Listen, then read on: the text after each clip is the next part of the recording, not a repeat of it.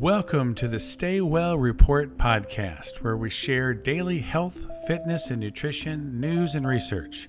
I'm your host, Dr. Dan Davidson. Action video games may decrease gray matter in the brain, a new study finds. According to the Entertainment Software Association, at least one person in 63% of households across the U.S. plays video games for at least 3 hours per week.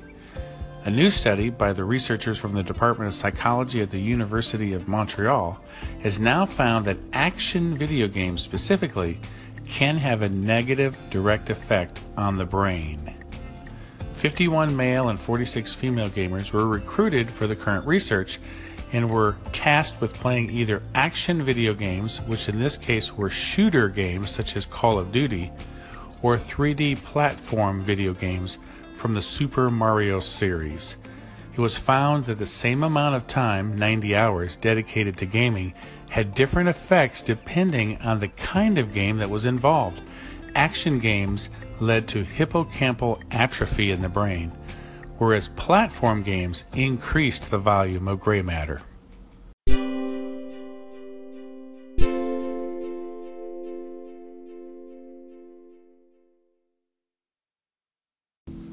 Loneliness may be a bigger killer than obesity, new research says. From Brigham Young University, a study revealed that loneliness and social isolation may increase the risk of premature death by up to 50%. Social isolation is defined as a lack of contact from other individuals, while loneliness is the feeling that one is emotionally disconnected from others. According to a 2016 Harris poll of over 2,000 adults in the U.S., around 31% reported feeling lonely at least once a week. Many experts suggest that there should be more focus on social skills training for school children and that doctors should look into incorporating social connectedness and medical screening. Also, older adults should not only prepare for the financial implications of retirement, but for the social ones also, noting that the social connections of many adults stem from the workplace. Molecule in human saliva has potential for wound healing. Salivary peptide Histatin-1 aids in wound healing. A study from the FASEB journal delves into the mystifying fact that wounds in your mouth heal faster and more efficiently than wounds elsewhere. Researchers found that Histatin-1 promotes angiogenesis as well as cell adhesion and migration. Histatin-1 in saliva were found to increase blood vessel formation. Researchers are now taking the next step in this line of study, using these molecules to generate materials and implants to aid in wound healing. The results of this study opens a wide door to therapeutic advances.